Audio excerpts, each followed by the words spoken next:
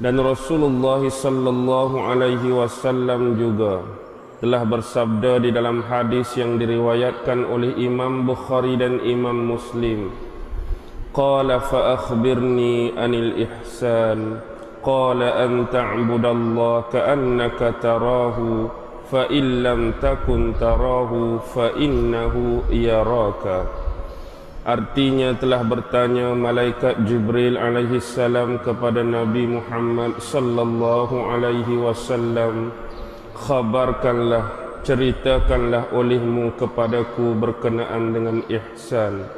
Maka berkata Nabi Muhammad sallallahu alaihi wasallam, ihsan itu ialah bahawa engkau menta'abbudkan dirimu kepada Allah, engkau menyembahkan dirimu kepada Allah seolah-olah engkau melihatnya.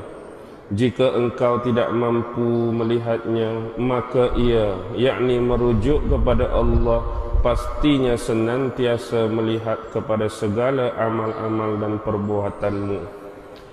Baik, berpaksikan kepada dua sandaran dalil yang dikemukakan oleh penulis di dalam muqaddimah.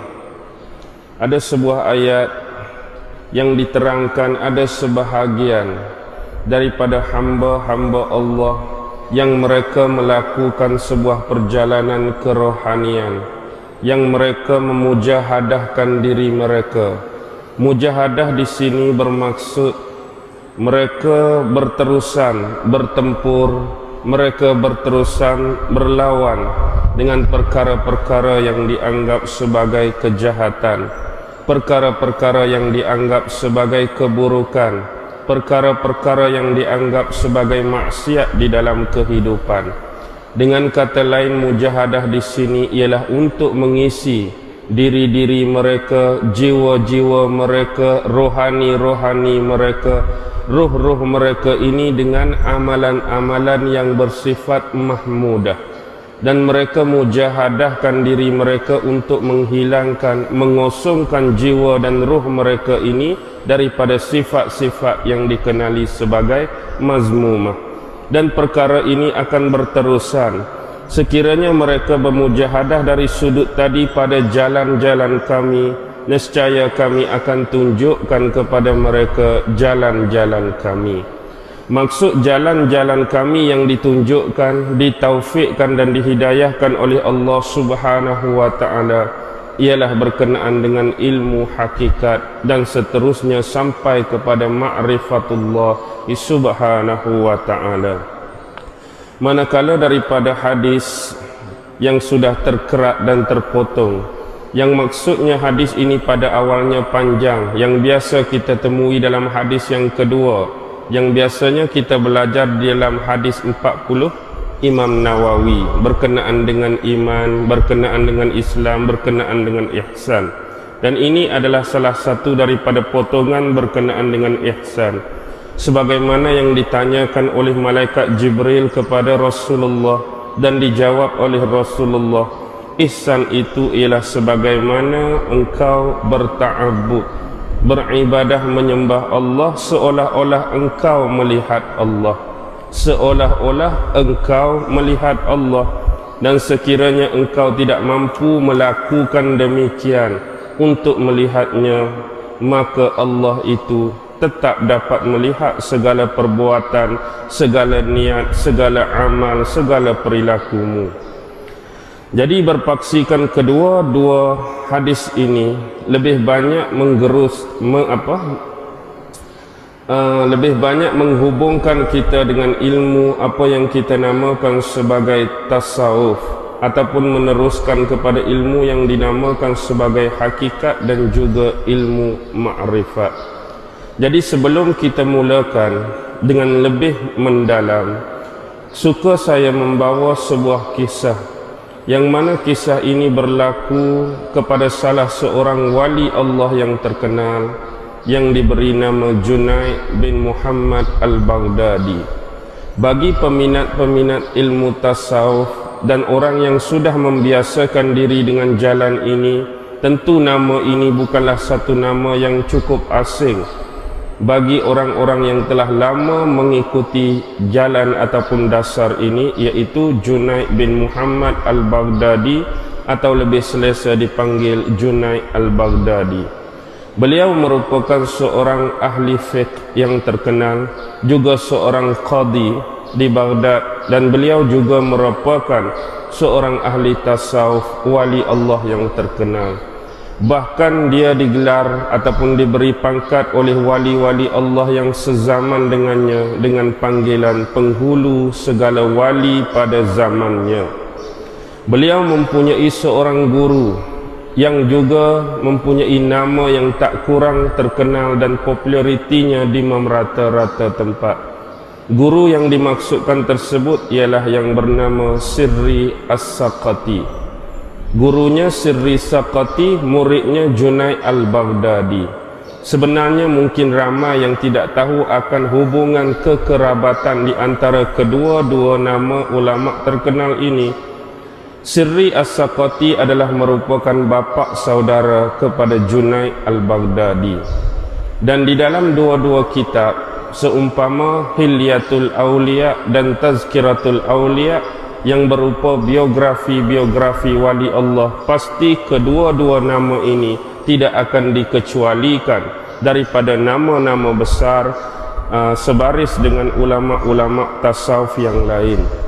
Apa yang ingin saya kisahkan ialah pada suatu petang ditakdirkan Allah Subhanahu wa taala kedua-dua ulama tasawuf ini bertemu, kerana sudah sekian lama mereka tidak pernah bersua muka. Jadi ditakdirkan Allah bapa saudara Sirri As-Saqati ini bertemu dengan anak saudaranya, iaitu Junaid al-Baghdadi. Lalu bapa saudara dengan niat yang ikhlas mengajak anak saudaranya ini supaya malam ini datang bertandang ke rumahnya, kerana sudah lama mereka berdua tidak bertemu kerana terlalu sibuk dengan hal dan urusan masing-masing. Lalu dengan senang hati Junaid menerima pelawaan bapa saudaranya dan bersetuju untuk bertandang ke rumah bapa saudaranya dan bermalam di sana.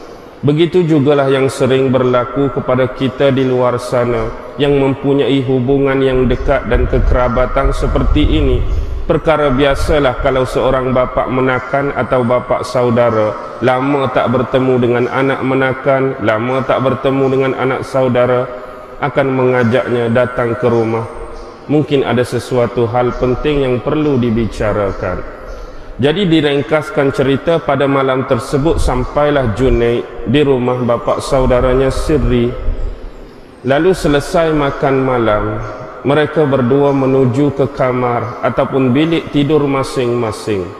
Jadi Sirri telah menyediakan kepada Junaid sebuah bilik tidur untuk dia melelapkan mata. Jadi masuklah Junaid dan tidur pada malam tersebut dengan cukup lena. Tetapi tidak bagi diri bapa saudaranya Sirri. Beliau terlalu sukar untuk melelapkan matanya. Terlalu susah beliau nak tidur pada malam tersebut. Tetapi akhirnya beliau tetap juga terlena. Dan seperti biasa, bagi amalan-amalan tradisi, amalan-amalan yang diwariskan daripada guru-guru yang mursyid, suatu perkara yang tetap tidak akan ditinggalkan di dalam kehidupan seorang wali Allah ialah bangun pada 1/3 malam semata-mata untuk salat bertahajud, sesuai dengan firman Allah, wa minal laili fatahajjat bihi nafilatan lak asa an yab'atsaka rabbuka maqaman mahmuda. Dan daripada sebahagian malam kami telah menjadikan salat sunat tahajud itu sebagai amalan-amalan tambahan bagi kamu. Moga-moga kamu akan dibangkitkan Allah Subhanahu wa taala di mahsyar dan di akhirat kelak dengan dianugerahkan maqaman mahmuda, satu kedudukan yang terpuji di sisi Allah. Tetapi satu amalan yang sudah banyak ditinggalkan oleh orang-orang ataupun umat Islam sekarang. Jadi bila dia bangun, dia mengejutkan sekali anak saudaranya Sirri untuk sama-sama salat bertahajud. Bila kedua-duanya bangun, mereka mula menyucikan diri, kemudian berwuduk, kemudian bersedia untuk menunaikan solat sunat tahajud. Tetapi mereka tidak melakukan secara berimam. Masing-masing melakukan dengan cara sendiri. Dan Imam Sirri As-Saqati melakukan sejumlah 4 rakaat, manakala Junaid pun melakukan sejumlah 4 rakaat. Tetapi solat asing-asing bukan dengan jalan berimam, bukan dengan cara berimam. Selesai sahaja solat, Sirri terus berpaling kepada anak saudaranya Junaid. Wahai Junaid, sesungguhnya apabila aku terlelap dan terlena malam tadi sebelum bangkit mengejutkan kamu untuk solat bertahajud, aku telah bermimpi. Seolah-olah dalam mimpiku aku telah berada di hadapan Allah Subhanahu wa ta'ala. Lalu kalau kamu menganggap apa yang bakal aku ceritakan ini dapat memberikan manfaat kepadamu, maka aku akan ceritakannya kepadamu. Lalu Junaid berkata, teruskanlah bapa saudaraku, moga-moga adanya manfaat daripada mimpi yang dianugerahkan Allah kepadamu pada malam ini. Lalu disambung oleh bapa saudaranya Sirri As-Saqati, mimpi dia tersebut seolah-olah dia berhadapan dengan Allah Subhanahu wa ta'ala. Gambaran ini adalah gambaran yang terlalu sukar, terlalu susah untuk kita gambarkan.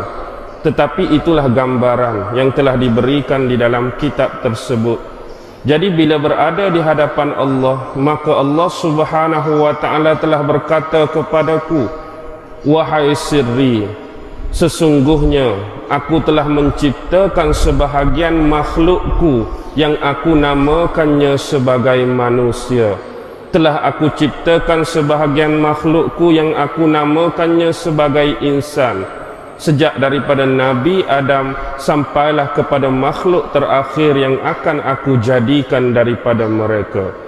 Bila semuanya telah selesai, maka ku panggil keseluruhan daripada manusia ini datang menghadap di hadapanku. Lalu bila semua manusia ini datang berhadapan menghadap dengan Allah Subhanahu wa ta'ala, lalu masing-masing mengatakan seolah-olah berjanji, seolah-olah berikrar, wahai Allah, wahai Tuhan kami, Engkaulah zat yang paling kami sayangi, Engkaulah zat yang paling kami cintai, Engkaulah zat yang paling kami kasihi. Itulah yang diungkapkan oleh sebahagian besar dan hampir keseluruhan manusia yang datang menghadap di hadapan Allah.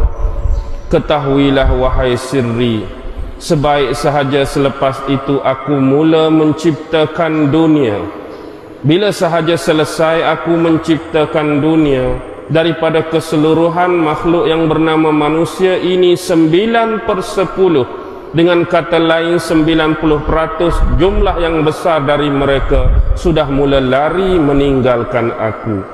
Mereka begitu terpesona dengan kenikmatan-kenikmatan dunia yang dijadikan. Mereka begitu terliur dengan kenikmatan-kenikmatan daripada dunia tadi. Maka yang tinggal cumalah 1/10, 10% daripada mereka. Dan bila 1/10 ini berada di hadapanku, selepas itu aku mula menciptakan syurga. Sebaik sahaja aku menciptakan syurga dengan jumlah yang semakin kecil 10% tadi, 9/10, 90% daripada hak kecil tadi juga sudah mula lari meninggalkan dan menghindarkan diri mereka dari aku.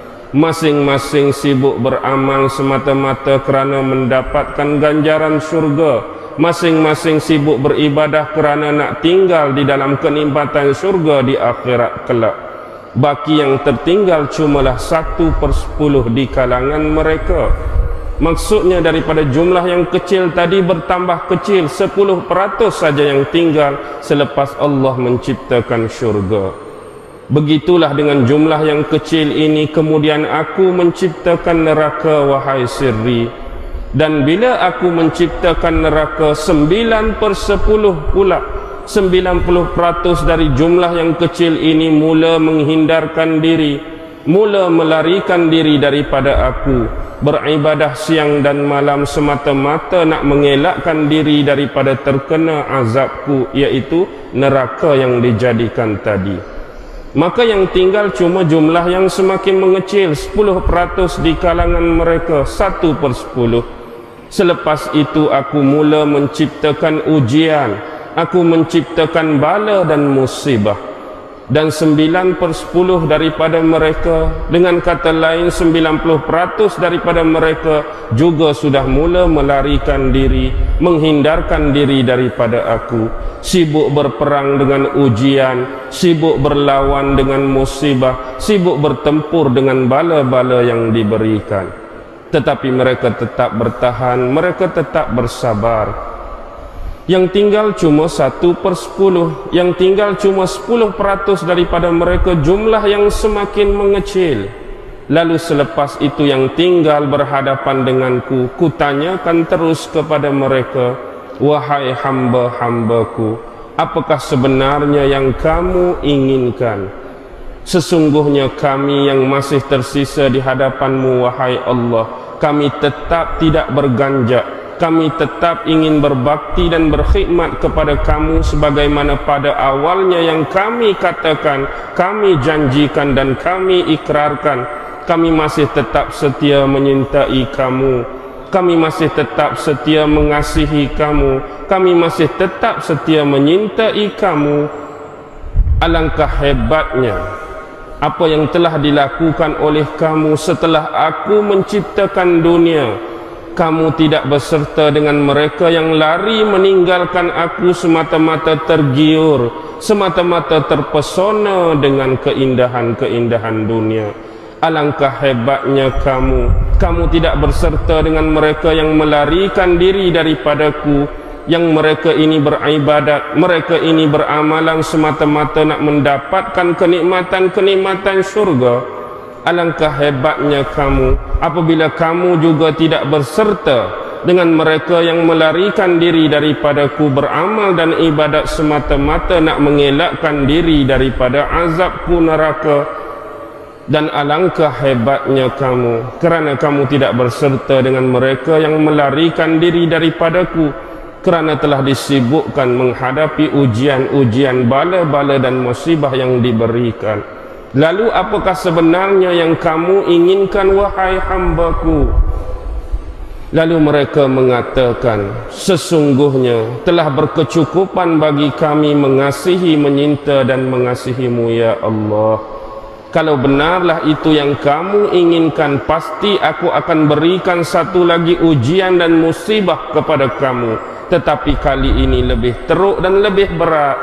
Sesungguhnya jika ujian dan musibah ini aku timpakan kepada bukit dan kepada gunung ganang, pasti mereka tidak akan mampu untuk menahannya. Lalu diberikanlah ujian itu kepada mereka. Tetapi bagi hamba yang masih tersisa ini, mereka terus sabar, mereka sentiasa berdoa, mereka tawadhu', mereka tawakal kepada Allah dengan ujian yang diberikan. Mereka masih tetap bertahan. Lalu dengan yang tersisa itulah Allah Subhanahu wa ta'ala telah memberitakan kepada Sirri, wahai Sirri, kamu lihatlah, inilah sebenarnya kekasih-kekasihku. Mereka lah sebenarnya yang benar-benar makrifat akanku. Mereka sesekali tidak terpesona dengan dunia. Mereka tidak beramal semata-mata kerana mengharapkan syurga. Mereka tidak beramal semata-mata kerana nak mengelakkan diri dan takut kepada neraka. Dan mereka tidak bersibukkan dalam menghadapi ujian, musibah dan bala yang diberikan. Mereka masih tetap berkhidmat kepadaku dalam apa jua keadaan. Mereka masih tetap sayang, cinta dan kasih kepadaku. Inilah manusia-manusia yang benar-benar kenal dan makrifat kepadaku. Baik, dalam konteks ini, inilah lebih kurang cerita yang telah diberikan oleh Sirri melalui pengalaman mimpinya pada malam tersebut kepada muridnya, yaitu Junaid al-Baghdadi. Apapun rumusan daripada mimpi tersebut ialah Ada di antara hamba-hamba Allah yang telah diberikan kedudukan, ada di antara hamba-hamba Allah yang telah diberikan pangkat darjat yang lebih mulia berbanding dengan hamba-hamba yang lain. Mereka itulah yang dikenali sebagai wali-wali Allah Subhanahu wa ta'ala. Dan mereka hidup di dunia bukanlah berkehendakkan kepada kenikmatan-kenikmatan dunia. Mereka beramal dan beribadat hanyalah semata-mata berpaksikan dan bertunjangkan kepada Allah Subhanahu wa ta'ala, bukan semata-mata mengharapkan syurga daripada Allah. Dan mereka juga beramal, bertunjang dan berpaksikan kepada Allah, bukan semata-mata takut dihumbankan Allah ke dalam neraka. Bahkan kehidupan mereka sentiasa dihiasi dengan ujian, sentiasa dihiasi dengan bala, sentiasa dihiasi dengan musibah oleh Allah, tetapi mereka tetap bertahan. Jadi apapun daripada kisah ini, kita sudah dapat mengerti bahawa ada sebahagian daripada kalangan manusia-manusia ini diberi kehebatan, diberi kekeramatan oleh Allah atas nama wali Allah. Dan hari ini ramai yang mempersoalkan, kadang-kadang bila menceritakan tentang kisah-kisah wali, bila mempersoalkan tentang kisah-kisah orang yang soleh, ada yang mengatakan banyaknya karut-marut, banyaknya dongengan-dongengan, banyaknya reka-reka cipta yang dimasukkan dalam kisah-kisah tersebut. Bahkan ada yang mengatakan sehingga melampaui kisah-kisah kehebatan dan keagungan sahabat. Sebenarnya apa yang menjadi kepelikan dan keheranan kepada kita, kalau kita memahami dengan baik, sahabat-sahabat jauh lebih tinggi kewaliannya berbanding dengan wali-wali yang kita sebutkan. Imam-imam mazhab jauh lebih tinggi kewaliannya berbanding dengan wali-wali yang sedia ada. Sebenarnya kenapa mereka tidak digelar sebagai wali-wali Allah? Kerana mereka tertampan dengan gelaran-gelaran yang lebih pada zaman mereka. Gahnya mereka dengan gelaran awal itu menutup kewalian mereka. Megahnya nama-nama di depan mereka tadi menutup kewalian mereka. Sebagai contoh, di sisi Rasulullah mereka lebih masyhur dan dikenali dengan panggilan sahabat. Dan panggilan ini lebih mulia dan lebih aula diutamakan kepada mereka berbanding dengan nama wali Allah. Walhal walaupun mereka sahabat, mereka tetap wali-wali Allah. Tetapi kerana tagline sahabat itu tidak terkesan kepada kita, mereka ini adalah wali Allah. Begitu juga dengan imam-imam mazhab. Kerana di depan mereka sudah ada tagline imam, di depan mereka sudah ada pangkat imam yang menutup sebenarnya mereka juga adalah sebahagian besar dari wali-wali Allah yang mengambil dan berjalan dengan jalan-jalan tertentu. Tetapi tidak bagi yang biasa ini, yang corak kehidupan mereka mungkin sedikit berbeza, mengambil jalan dan cara pendekatan sendiri, yang di depan mereka tidak ada title sahabat, di depan mereka tidak ada title tabi'in, di depan mereka tidak ada tabi'in, imam-imam tertentu, mujtahid dan sebagainya. Yang inilah menyebabkan nama mereka lebih naik dan sinonim popular dengan ulama-ulama ataupun ahli-ahli beraliran tasawuf yang dikenali sebagai wali Allah. Apapun janganlah kita terlalu bersibuk-sibukkan dengan kata nama tadi. Apa yang penting ialah pelaksanaan dan jalan yang kita bawa di dalam hidup. Dalam konteks ini, lebih kurang kita pada pagi ini saya nak memberitakan, memang terlalu sukar, memang terlalu payah bagi kita untuk kita menerangkan tentang ilmu yang lebih mirip kepada hakikat, untuk kita menerangkan kepada ilmu yang lebih mirip kepada makrifat bagi mereka yang hidupnya berteraskan dan berdasarkan syariat semata-mata. Bagi orang yang telah lazim berhadapan dengan ilmu syariat dan mereka sama sekali langsung tidak pernah berpijak, tidak pernah merasa dan tidak pernah terjun dalam aliran-aliran tarikat tertentu, lagilah terlalu sukar untuk mereka memahami, mengenal dan merasa kepada step dan langkah seterusnya. Apa yang kita namakan sebagai hakikat, dan apa yang kita namakan sebagai ma'rifat. Jadi kita lihat di sini ramai di kalangan yang membawa aliran syariat, kita pun tak meninggalkan syariat. Mereka di kalangan ini ada yang menghafal banyak ayat-ayat Al-Quran, bahkan ada di aliran syariat ini sampai menghafaz keseluruhan Al-Quran dan menghafaz beratus-ratus serta beribu-ribu hadis. Tetapi kadang-kadang inilah yang kita ingin sebutkan. Apakah sebenarnya yang dimaksudkan dengan Al-Quran? Al-Quran itu adalah kalam Allah, dan kalam Allah ini adalah merupakan sebahagian daripada nur Allah, dan nur inilah yang menghidupkan ruh-ruh Al-Quran yang dikatakan berseni, tidak berhuruf dan tidak bersuara di belakang tulisan-tulisan tadi. Pada hakikatnya tulisan-tulisan tadi tidak mempunyai apa-apa makna, dia tidak memaknai pun. Walhal tulisan-tulisan yang dibentuk tadi hanyalah berupa dakwah-dakwah yang berada di atas kertas-kertas.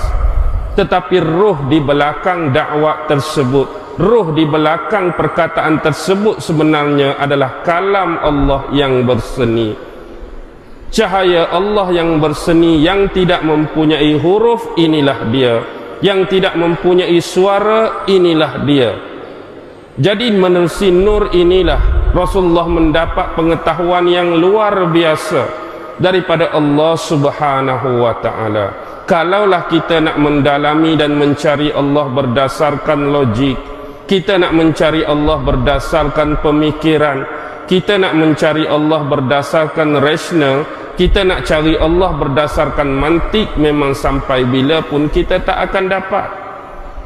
Sebab akal ini adalah bersifat hadis, otak kita bersifat baru, dan apa yang ingin kita cari, apa yang ingin kita rasa, apa yang ingin kita kenal adalah satu zat yang bersifat qadim. Suatu yang baru tak akan mampu untuk mencari yang qadim. Satu yang bersifat lemah tak akan mampu untuk mencari satu zat yang cukup kuat, maha perkasa dan segala-galanya. Hanya bersandarkan pada pemikiran, pada logik, pada mantik. Tetapi Allah tidak membiarkan kita demikian. Dia telah menyediakan firman-firmannya, wahyu-wahyunya, ayat-ayatnya, dan Rasulullah antara sebagai pengantara untuk menyebarluaskan ilmu ini, untuk memperkenalkan kepada sebahagian besar makhluknya yang dinamakan manusia, untuk merintis jalan supaya dengan lebih mudah dan lebih dekat memperkenalkan Allah kepada kita semua. Jadi Rasulullah telah menunaikan tugas tersebut dengan sebaik-baiknya. Baki lagi sama ada kita mengenali jalan yang pernah dianjurkan, atau kita tidak pernah sesekali mengetahui sebenarnya ada jalan yang telah diberikan oleh Rasulullah kepada para sahabat baginda. Jadi kalaulah kita berdepan dengan mereka yang berdasarkan syariat semata-mata, mereka pasti akan menolak jalan-jalan yang telah diambil ini semata-mata di luar ilmu mereka, semata-mata di luar maklumat mereka, semata-mata di luar informasi yang dimiliki oleh mereka. Tidak pernahkah mereka mendengar hadis yang diriwayatkan oleh Abu Hurairah, hadis riwayat Abi Abdurrahman As-Salmi? Sesungguhnya ada sebahagian ilmu itu yang aku namakan sebagai hayatil maknun. Apakah maksud hayatil maknun? Perhiasan yang sangat indah, yang mana hayatil maknun ini tersimpan dengan cukup rapi dan hanya dipunyai dan diketahui oleh ulama-ulama Allah. Dan sekiranya mereka menerangkan kepada orang lain tentang sifat ilmu hayatil maknun ini, maka semua akan menerimanya, kecuali yang mengingkarinya, mereka yang tidak lagi hati mereka mempunyai zikir dan ingat kepada Allah. Ini hadis daripada Bukhari tentang penamaan Rasulullah kepada suatu ilmu khusus yang diberi nama hayatil maknun. Juga di dalam hadis masyhur yang lain yang diriwayatkan oleh Bukhari dan Muslim, juga daripada sahabat Abi Hurairah, sesungguhnya aku telah menerima daripada Rasulullah 2 kantung ilmu. Dengan kata lain, Abu Hurairah menerima daripada Rasulullah 2 jenis ilmu.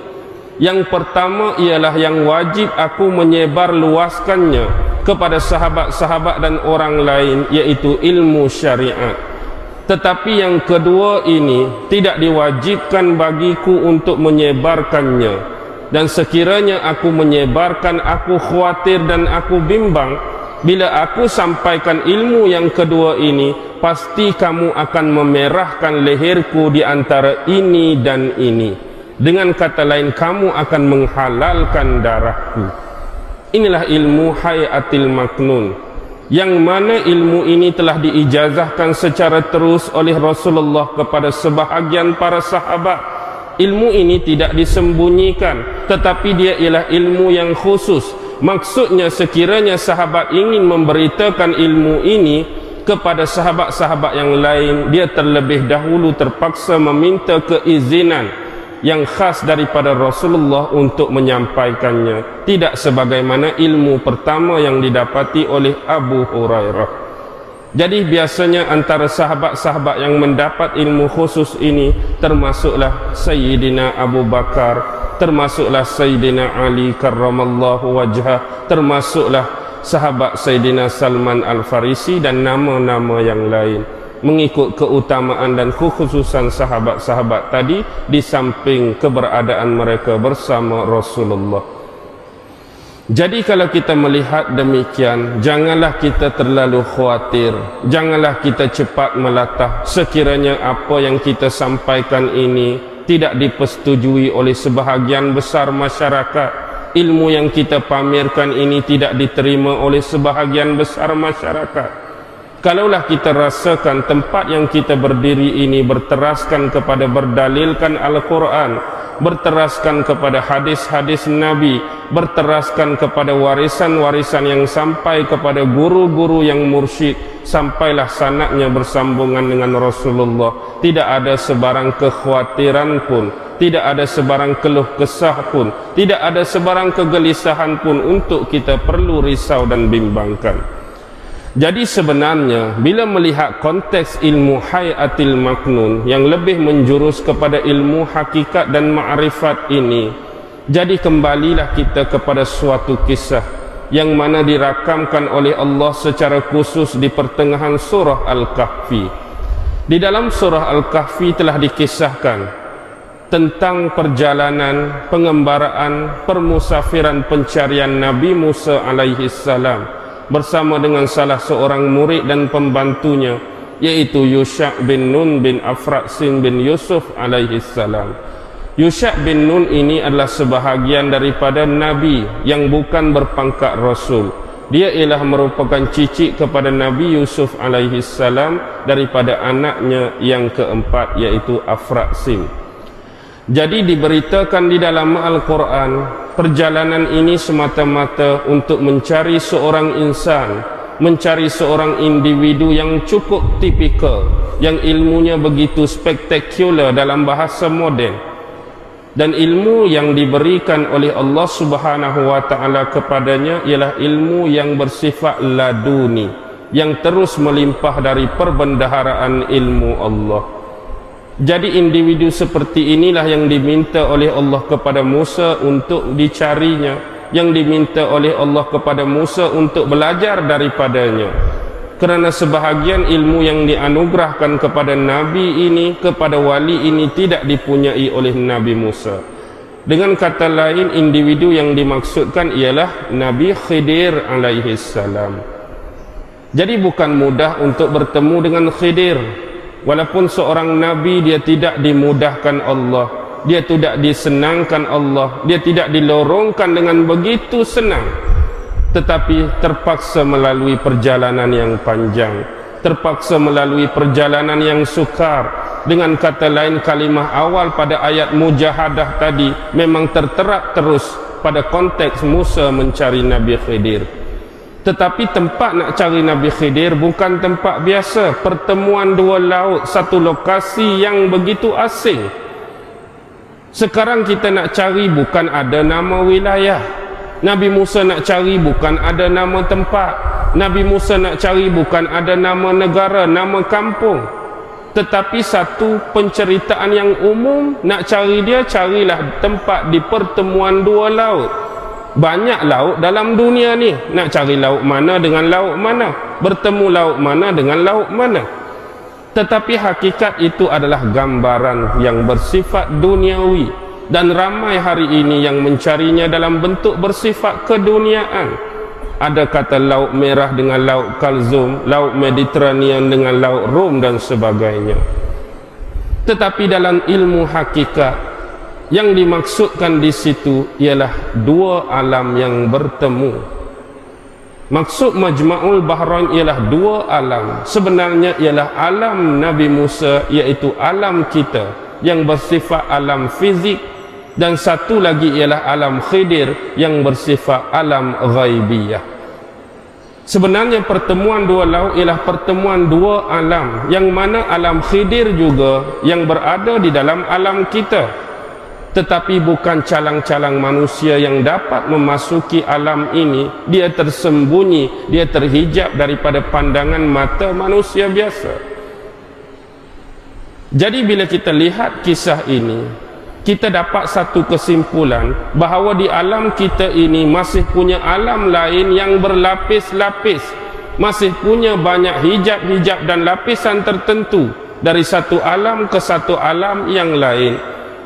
Dengan kata lain, selalu kita sebut dalam istilah ilmu perubatan Islam, ilmu perbomohan, ada alam bunian, ada alam gaib. Alam mereka juga berserta dengan kita, tetapi alam ini dihijab, alam ini disembunyikan, alam ini tidak ditransparenkan terus kepada kita, tetapi kepada manusia-manusia tertentu. Sebab itu kita lihat perbandingan antara kita manusia biasa yang hidup di alam kita dengan jin, iblis dan syaitan yang hidup di alam mereka. Kita ada 3 dimensi, 3D.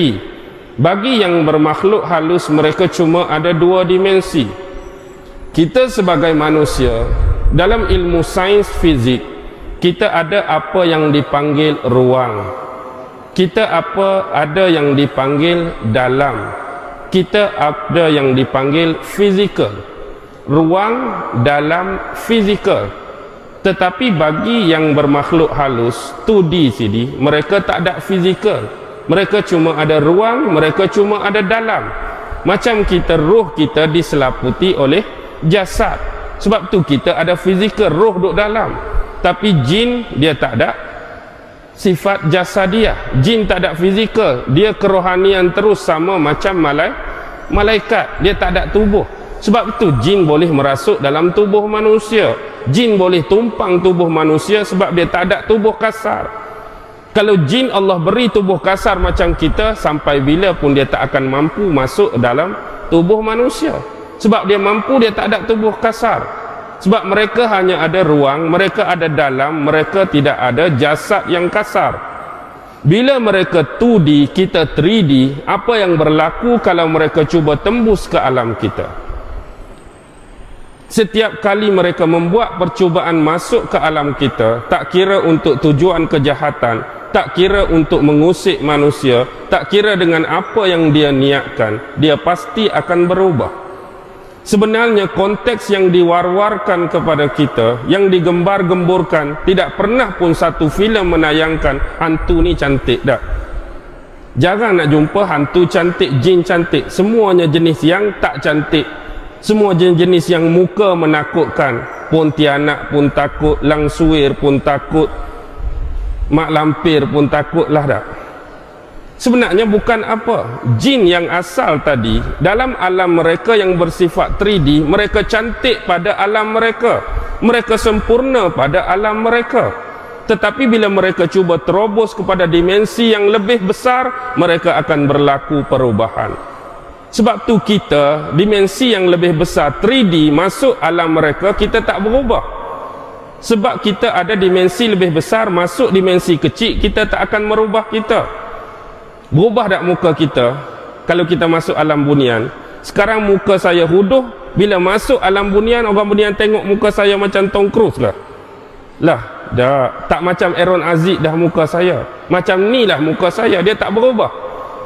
Tapi komponen yang senang untuk anda faham bila berdepan dengan dua alam ini, macam sekarang kita dapatkan CD-CD game terbaru. Pi Bukit Jambui beli CD game terbaru hak tahun 2015, main kereta ke, main motor ke, main bola, tiba-tiba PC anda Windomi tahun 2000, PC kita Windomi tahun 2000, CD hak latest 2015 pasang. Apa jadi dekat gambar tu? Ni dah istilahkan dia panggil crack. Dia tak keluar gambar jelas, dia gambar ni apa, line-line banyak ni, tak boleh pasang ke apa ni, dia tak masuk. Begitulah yang berlaku kepada makhluk-makhluk halus ini. Bila dia cuba terobos alam yang lebih bersifat besar, dia akan jadi crack macam CD tadi. Dia tak masuk alam tu, dia tak boleh baca. Bila tak boleh baca, wajah dia akan bertukar rupa. Yang asalnya dia elok pada pandangan kaum dia, dia elok pada pandangan bangsa dia, tapi kita tengok Allah, muka mak lampir lagu ni, muka hak mengerikan sajalah. Dia akan berubah crack sama macam CD tadi. Dia jadi tune lari dah. Ni nak cakap tentang dua alam ni. Sebab tu anda nak tahu kenapa mesti alam yang berbeza. Sebab bila kita lihat perlakuan-perlakuan Khidir dalam siri yang ditentukan Allah, dia tidak pernah dikenakan sebarang hukuman. Khidir takik kapal orang. Kalau yang bersifat fizikal, mesti orang tu minta ganti. Khidir bunuh seorang budak. Kalau sifat fizikal kita, memang kena bunuh balas, kena kisah. Khidir tu sebab bunuh orang. Tapi berlaku tak kepada Nabi Khidir semua tu? Dia bunuh budak, dia tak kena apa-apa. Dia takik kapal orang, tak kena apa-apa. Sebab benda ni berlaku pada alam dia, bukan alam fizikal kita yang sebenar. Buktinya ialah kenapa mesti ada Yusha bin Nun, teman tadi. Bila masuk saja konteks Musa nak belajar dengan Khidir, ke mana hilangnya individu ni? Tadi bawa teman, tadi bawa kawan, bawa Nabi, tolong bawa ikan tu. Bila saja masuk konteks Nabi Musa start belajar dengan Khidir, hilang terus watak ni. Pi mana? Sepatut 3 orang lah tak? Tapi tinggal Nabi Khidir dengan Nabi Musa. Pi mana hak tolong bawa ikan tadi? Tak ada terus dah. Dia ditinggalkan di alam luar. Dia sebagai penunjuk, pembuka pintu gerbang. Yang dia bawa tu apa? Ikan. Ikan yang sudah mati. Itu perlambangan kepada ini. Ramai tak di luar sana yang sudah matilah. Tapi bila ikan tu sampai tempat yang dimaksudkan, tempat yang dituju, jalan yang betul, apa jadi dekat ikan tu lah? Hidup balik tak? Hidup balik ikan tu.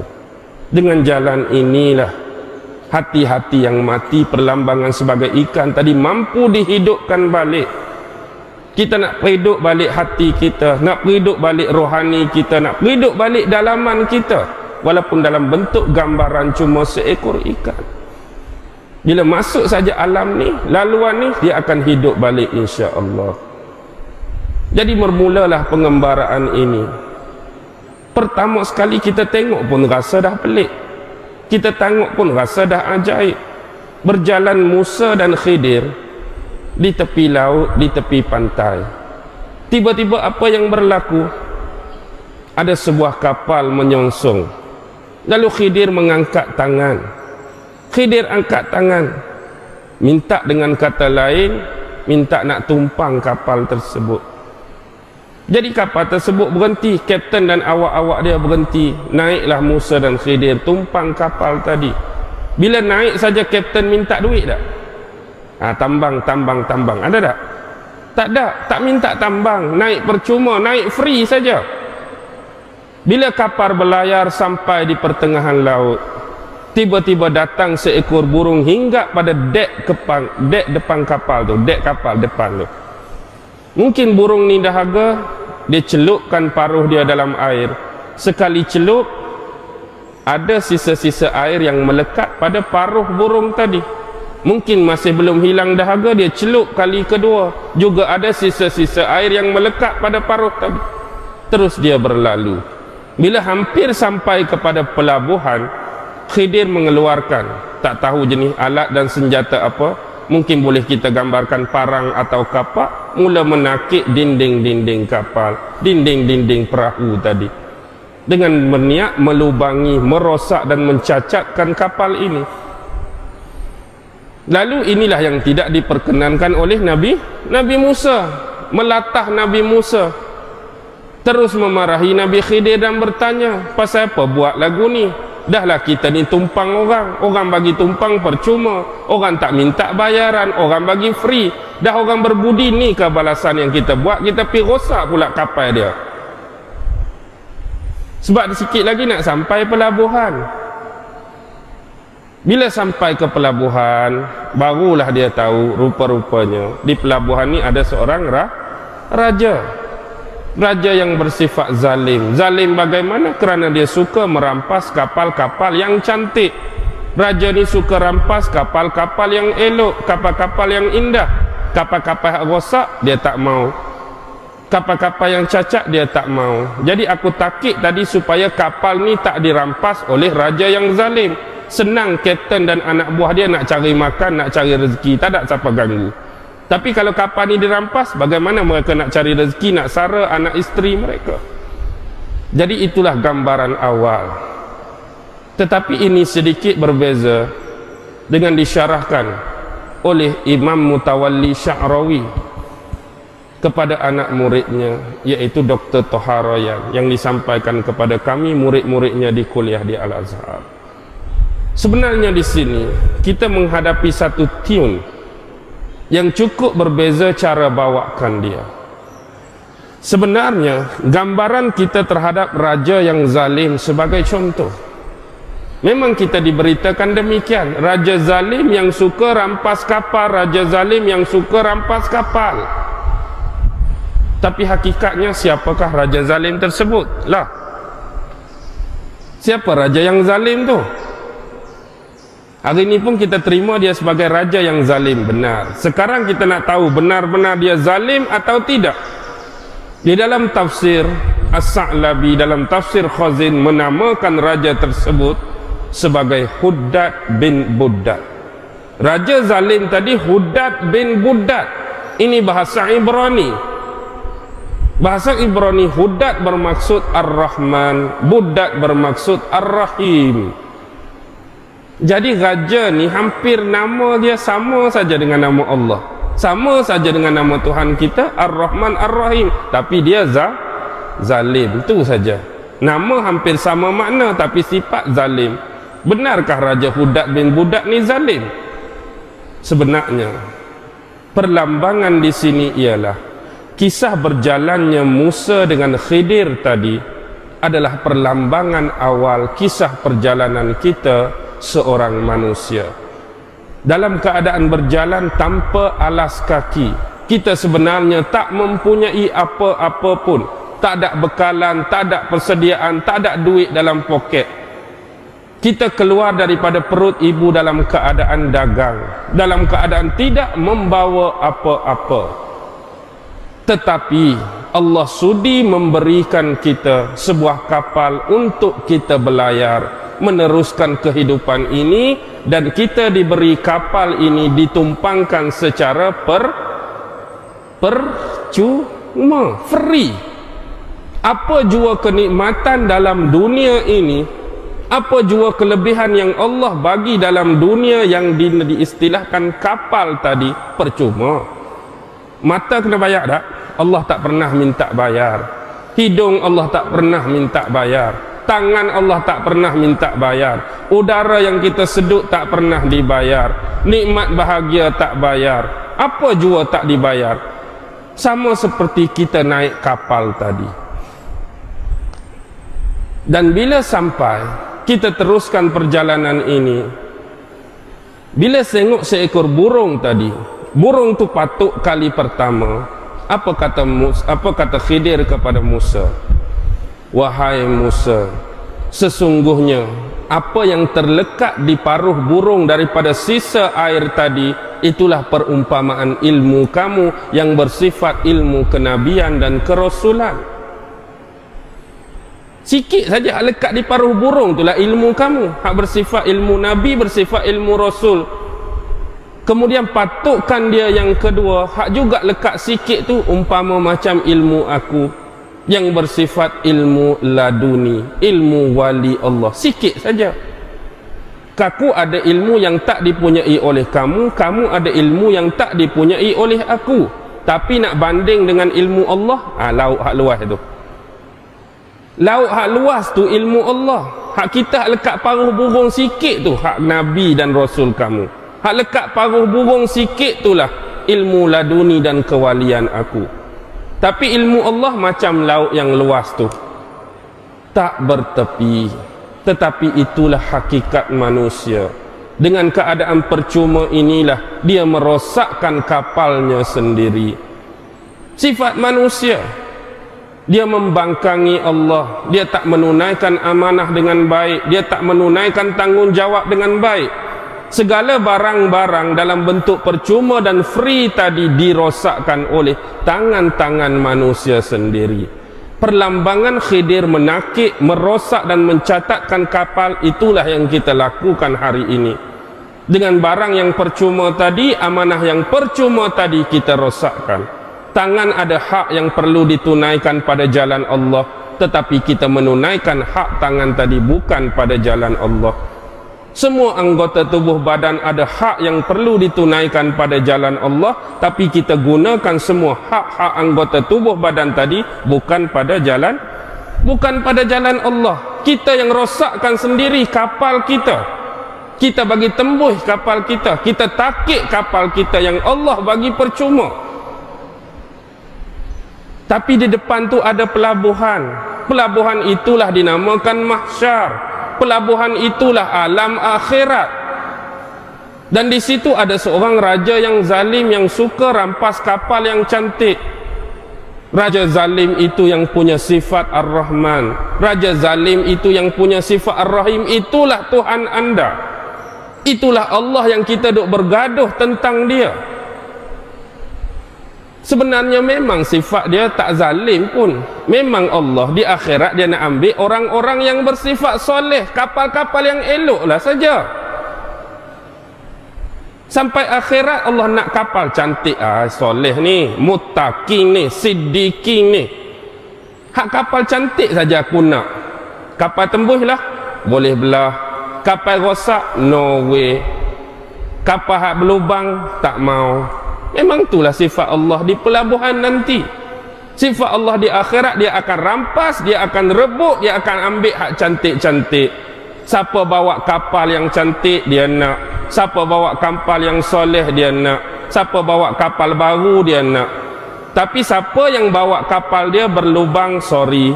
Siapa bawa kapal dia tembus, sorry. Siapa bawa kapal dia tergores sana, tergores sini, sorry. Aku tak ambil yang ni. Zalim lagi tak? Ada lagi tak pemahaman anda tentang raja yang zalim? Tak ada. Inilah sebenarnya kalau kita cerita, tiun dia akan berlawan dengan orang syariat. Oi, macam-macam karut dah ustaz ni. Karut terus dah ustaz bila berlawan. Tapi kita tak mau belajar, karut saja. Kita tak mau pijak di sini, kita tak mau dalami di sini. Karut-karut di bibir, kita duk karut sampai bila-bila. Inilah pemahaman sebenar yang kita selalu bergaduh tentang Allah. Dan hari ini memang terbukti. Allah lagu ni lah, Allah ada tangan lah, Allah tak ada tangan lah, Allah ada wajah lah. Semalam saya cerita, adik kita ada. Sebenarnya kita yang duk bergaduh tang ni ialah tang, kita cerita lain lah bab kelapa ni tak. Dia ada yang special ni, jalan tentang perumpamaan buah kelapa. Yang duk bergaduh tu tang kulit, tang sabuk, tang tarikat saja. Bila sampai dah tahap isi, sampai dah tahap air, sampai tahap minyak, di sini ketenangan dah. Yang kita duk bergaduh sekarang fasal Allah. Tak habis-habis kesilapfahaman kita. Hak ni kata Allah macam ni, hak ni kata Allah macam ni, hak ni berpandangan Allah lagu ni, hak ni berpandangan Allah lagu ni. Memang itu akan berlaku bila telah bersilang dua ilmu ini. Ini secara spontan. Seterusnya hal pembunuhan. Sampai di seberang sana, Khidir tengok ada sekumpulan budak-budak bermain. Lalu dia dapatkan seorang budak, dia cekik budak ni sampai mati. Dalam tafsir yang sama diceritakan budak ni nama Haisur. ada setengah kata hancur. Jadi sekali lagi melatah Nabi Musa. Pasal apa pergi bunuh budak ni? Dia elok-elok bermain dengan kawan dia hak lain, kita pun tak kenal dia siapa, tiba-tiba hang pergi bunuh dia. Ni satu lagi benda yang selalu kita bergaduh selepas Allah, iaitu bab takdir, qada dan qadar. Sebenarnya budak ini memang sudah ditakdirkan untuk dibunuh oleh Khidir, dan Khidir memahami permasalahan ini dalam konteks laduni dia. Ini arahan Allah, ni perintah Allah. Jadi secara umum yang nak bawa ialah yang sering kita bergaduh dan berbalas selepas isu Allah bab qada qadar lah. Tak habis-habis. Qada lagu tulah, qadar dulu, qada dulu. Isu ini ialah isu pada pandangan jauh Nabi Khidir. Dia nampak budak ini suatu masa bila dia besar dia akan menjadi orang yang kufur kepada Allah. Dan dia bimbang bila dia kufur kepada Allah, dia akan membawa jalan ibu dan bapanya juga ke arah jalan kekufuran.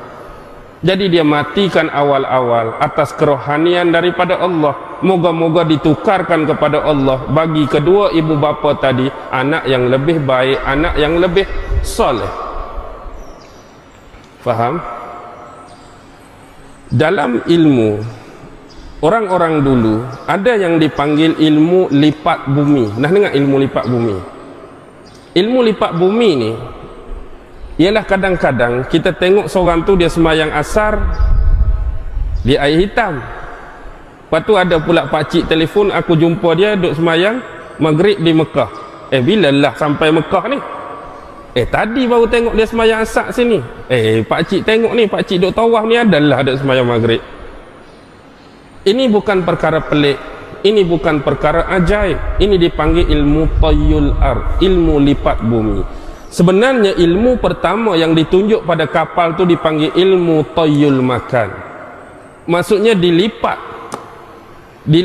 tempat tu. Maksudnya Nabi Khidir nampak dah, walaupun baru naik kapal, dia nampak dah di depan tu apa yang raja tu nak buat dekat kapal-kapal ni, walaupun tak sampai lagi. Ni dipanggil ilmu tayyul makan, tayyul ard, ilmu lipat bumi, lipat tempat. Yang kedua ni dipanggil ilmu tayyul zaman, lipat masa. Maksudnya masa depan budak ni sudah diketahui oleh Nabi Khidir. Yang ketiga, bila dah lama berjalan, hampir gelap, lapar lah.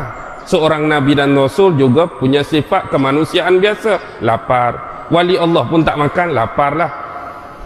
Bukan kata kenyang, wali Allah pun nakkan makanan juga. Jadi minta kepada orang kampung-kampung sekalian supaya jadikan mereka berdua sebagai tetamu. Moga-moga dihidangkan makanan untuk hilangkan lapar dahaga. Tapi tak ada satu rumah pun yang sudi jadikan mereka berdua tetamu. Jadi mereka duduk di satu tempat, tiba-tiba di situ ada rumah, dinding rumah yang hampir roboh. Lalu bangunlah Nabi Khidir perbetulkan balik dinding-dinding rumah yang hampir roboh tadi. Lalu duduk balik. Nabi Musa ingat ke hang bangunkan ni, minta tolong orang kampung ambil upah betulkan dinding, ambil upah betulkan rumah, harap-harap orang bagi duit. Dengan ada duit boleh beli makanan. Tidak. Nabi Khidir kata di bawah tu ada harta yang dimiliki oleh dua anak yatim, yang mana bapa dia dulu orang yang soleh, tapi takut dimakan harta ini secara zalim oleh bapa-bapa saudara kepada dua orang ni, maka disembunyikan dua-dua harta berharga tu bawah tanah tu. Jadi aku bangunkan balik tu takut tertimbus harta karun tadi. Tapi ini adalah pertemuan terakhir Nabi Musa dan Nabi Khidir, kerana pertanyaan Nabi Khidir yang ketiga sudah ada sifat-sifat peribadi. Tadi Nabi Khidir tegur Musa pada peringkat yang pertama kerana maslahah umum.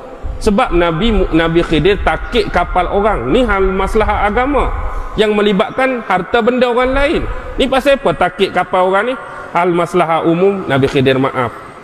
Yang ni pasal apa duk cekik orang? Maslahah umum. Ni bab kisah ni, tak apa, Nabi Khidir maaf. Bab hukuman, pasal apa cekik orang? Ni pasal apa bangun tak ambil duit? Bila tak ambil duit itulah Dia tak jadi maslahat umum dah untuk diri sendiri. Bila teguran tadi dah ada sifat peribadi, inilah titik pertemuan kita. Bayangkan kalau semua hal tadi tak ditegur oleh Musa, agak-agak banyak lagi tak Nabi Musa dapat? Memang banyak lagi lah. Tapi dah ni yang bersifat peribadi ni, berhenti tak kat ni lah. Kamu memang tak boleh sabar dengan aku. Sebenarnya apa yang ingin dimaksudkan di sini ialah, di bawah tu ada apa sebenarnya? Harta dua anak yatim tu apa? Sebenarnya yang ingin dipertontonkan oleh Khidir ialah, bila kita bawa jalan ini, bila kita bawa ilmu ni, pi rumah mana pun orang tak terima dah kita. Ilmu ni akan dianggap asing, ilmu ni akan dianggap karut, ilmu ni akan dianggap macam-macam lah. Maksudnya orang awam pada waktu tersebut tak sudi terima sebagai tetamu tadi. Karut marut ni orang lagu ni. Faham dah? Mari kok mana ilmu lagu ni ni. Nabi tak ajak, dalam Quran tak ada. Maksudnya seorang pun tak akan terima kita. Maksud ni ilmu ni akan jadi kontroversi. Ilmu ni hanya mampu diterima oleh orang tertentu saja. Tapi kebanyakan orang yang digambarkan dalam kampung tu tak sudi pun nak terima mereka sebagai tetamu. Sebab jalan yang mereka bawa tadi. Tetapi sebenarnya dinding yang hampir roboh itulah agama kita. Nasib baik Nabi Khidir, tampan awal-awal dia tak roboh terus. Kerana dalam tu ada harta dua anak yatim. Dulu dia ada bapa yang soleh. Zaman Nabi dia ada bapa yang soleh. Zaman sahabat dia ada sahabat yang soleh.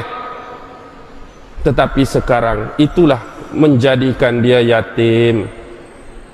Zaman Nabi dia ada bapa, zaman sahabat dia ada bapa, zaman tabi'in dia ada bapa, zaman tabi'in dia ada bapa. Salah satu tu ialah Quran dengan sunnah. Quran dengan sunnah lah yang salah satu tu. Zaman Rasulullah mereka dibaca, mereka diamal, mereka diulang-ulang. Zaman kita mereka dah jadi anak yatim, seolah-olah mereka tak ada bapa. Sebab apa? Quran lah, kita tengok mana-mana masjid lah. Kalau susun duduk situ, mari minggu depan pun duduk situ lah, tak ada siapa usik pun. Ramai dah orang tak suka baca Quran. Ramai dah orang tak suka berhukum dengan Al-Quran. Kuno lah hang duk baca Quran lagi. Orang dah zaman sains teknologi, orang tak pakai dah Quran. Orang tak baca Quran, lebih suka baca novel. Orang tak tatap dah Al-Quran, baca surat khabar hari-hari. Orang tak tengok dah Al-Quran, baik tengok TV, baik tengok Astro. Siapa yang jadikan dia yatim? Kita. Kitalah yang jadikan dua-dua ni, hadis dan Quran, yatim. Sebab kita jadikan yatim lah Islam kita tadi nak roboh dah. Nasib baiklah Khidir pi tampan, betulkan balik. Khidir tampan, betulkan balik. Yang tampan ni tangan Nabi Khidir. Jalan syariat Musa atau jalan tarikat Khidir. Yang betulkan agama. Tangan Nabi Khidir. Jalan tarikat Khidir yang betulkan. Satu lagi apalah? Satu lagi anak yatim tu hakikat dengan makrifat lah. Jangan hari ni orang tak kenal dah dia. Dia ada zaman Nabi, dia ada zaman sahabat, tapi amalan-amalan dia sudah mula dilupakan. Dia dah jadi asing, mengarut, karut ni. Jadi anak yatim balik. Dia hanya dipunyai oleh orang-orang tertentu sahaja, yang dikhususkan oleh Allah, yang dinamakan sebagai hayatul maknun tadi. Jadi inilah intipati, sisa-sisa pengembaraan Nabi Musa dengan Nabi Khidir. Kalau kita tengok di sini secara sepintas lalu, memang gagal lah Nabi Musa dah. Gagal lah kalau orang belajar lagu ni dah. Hak ni pun tegur tok guru, yang kedua pun tegur tok guru, yang ketiga tegur tok guru kata entah payah belajar lah dengan aku. Memang gagal. Tapi sebenarnya Nabi Musa tak gagal. Sebenarnya apa yang Nabi Musa dapat, inilah yang kita kena cari. Jangan lebih tumpu kepada apa yang Khidir tunjuk. Sebenarnya ramai yang masuk alam ini, ramai yang masuk bidang ni nak macam hak Nabi Khidir tunjuk. Oh, aku kalau boleh ilmu lipat bumi ni syoknya lah. Aku boleh, kalau ilmu boleh tahu fikiran orang, boleh tahu masa depan, syoknya. Hak tu yang kita nak. Tetapi yang Allah bagi ialah Allah buka hijab-hijab kekurangan di sini pada Nabi Musa. Barulah dia tahu Allah dah buang yang di sini. Jangan sombong, jangan takabur, jangan bangga diri, jangan ujub, jangan riak, jangan sum'ah. Hilang hak ni lebih baik daripada mempunyai hak anda rasa toyul toyul apa tadi. Sebenarnya hak ni yang berjaya dikikis oleh Allah dalam hati Nabi Musa. Inilah yang kita nak bawa. Qalbin salim ini menghadap Allah di akhirat besok. Lepas dapat hak ni, anda akan dapatlah kalau Allah khususkan kepada anda hak toyul tadi. Jadi orang yang lemah, dia masuk tu, dia bukan nak ni sangat sebenarnya lah. Oh, dia nak hak hebat tadi lah. Kalau boleh ayat ni terbang atas angin, ayat ni berjalan atas air, ayat ni boleh pegang api, ayat ni boleh patahkan besi. Kalau niat lagu tu kita masuk jalan ni, ubahlah. Tapi sebenarnya Nabi Musa berjaya kerana berjaya menghilangkan karat-karat tadi. Itulah yang paling penting tujuan penceritaan Nabi Musa dengan Khidir. Jalan ini adalah jalan yang khusus. Jalan syariat terpaksa bergabung dengan tarikat ini untuk sampai kepada hakikat dan makrifat kepada Allah. Tetapi Khidir hanya bertindak sebagai penunjuk jalan saja. Penunjuk jalan saja. Jadi inilah sebenar-benar dikatakan guru yang bersifat mursyid, waliyan mursyida. Ada orang waliyan saja, mursyid tak ada. Wali saja dia tak mursyid, dia tak ambil anak murid. Macam juga Nabi, dia nabiyan tidak rasulah. Ilmu yang dia ada tu dia beramal untuk dia, bukan untuk disampaikan. Begitu juga waliyan mursyida. Ada yang bersifat waliyan tak mursyid, memang untuk dia amal. Dia pun tak mau cari anak murid, dia amal hak dia saja. Kalau ada sifat mursyid, dia cari murid. Orang akan berguru dengan dia. Jadi carilah guru-guru yang mursyid. Saya ni mursyid jauh sekali tak? Musyrik orang kata ada lah, musyrik tu. Mursyid jauh sekali. Tapi awal-awal lagi pembukaan mukaddimah samalah solat iftitah kita. Solat iftitah kita, mukaddimah kita, hari-hari pagi tadi pun wa ma ana minal musyrikin wa ma ana minal musyrikin wa ma ana minal musyrikin. Hari-hari kita duk ucap kepada Allah, doa kepada Allah, rayu kepada Allah, jangan jadikan kita musyrik. Ni kata-kata Ustaz Syafi sebenarnya ni. Tak, kata-kata Ustaz Syafi. Kita duk cari mursyid takut musyrik pula. Jadi jangan tersampai cari yang musyrik.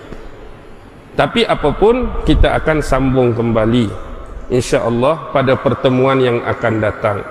Jadi saya harap kisah-kisah yang kita paparkan tadi, pengalaman-pengalaman kerohanian yang kita gambarkan tadi, sedikit sebanyak dapat membuka pencerahan kepada hati-hati dan roh kita pada pagi ini. Apapun semua ilmu itu datangnya daripada Allah, dan kita hanya sebagai wasilah, pengantara dan penyampai sahaja kepada ilmu tersebut. Masih banyak lagi ilmu-ilmu yang tersembunyi, terhijab, terselindung daripada kita yang perlu kita cari. Ada yang terpaksa kita cari dalam bentuk bersendirian, ada terpaksa kita cari dalam bentuk berkumpulan, ada terpaksa kita cari dalam bentuk yang ramai. Tetapi nasihat saya untuk merentas jalan ini, jangan berseorangan. Bila kita rentas jalan ini berseorangan, kita akan mudah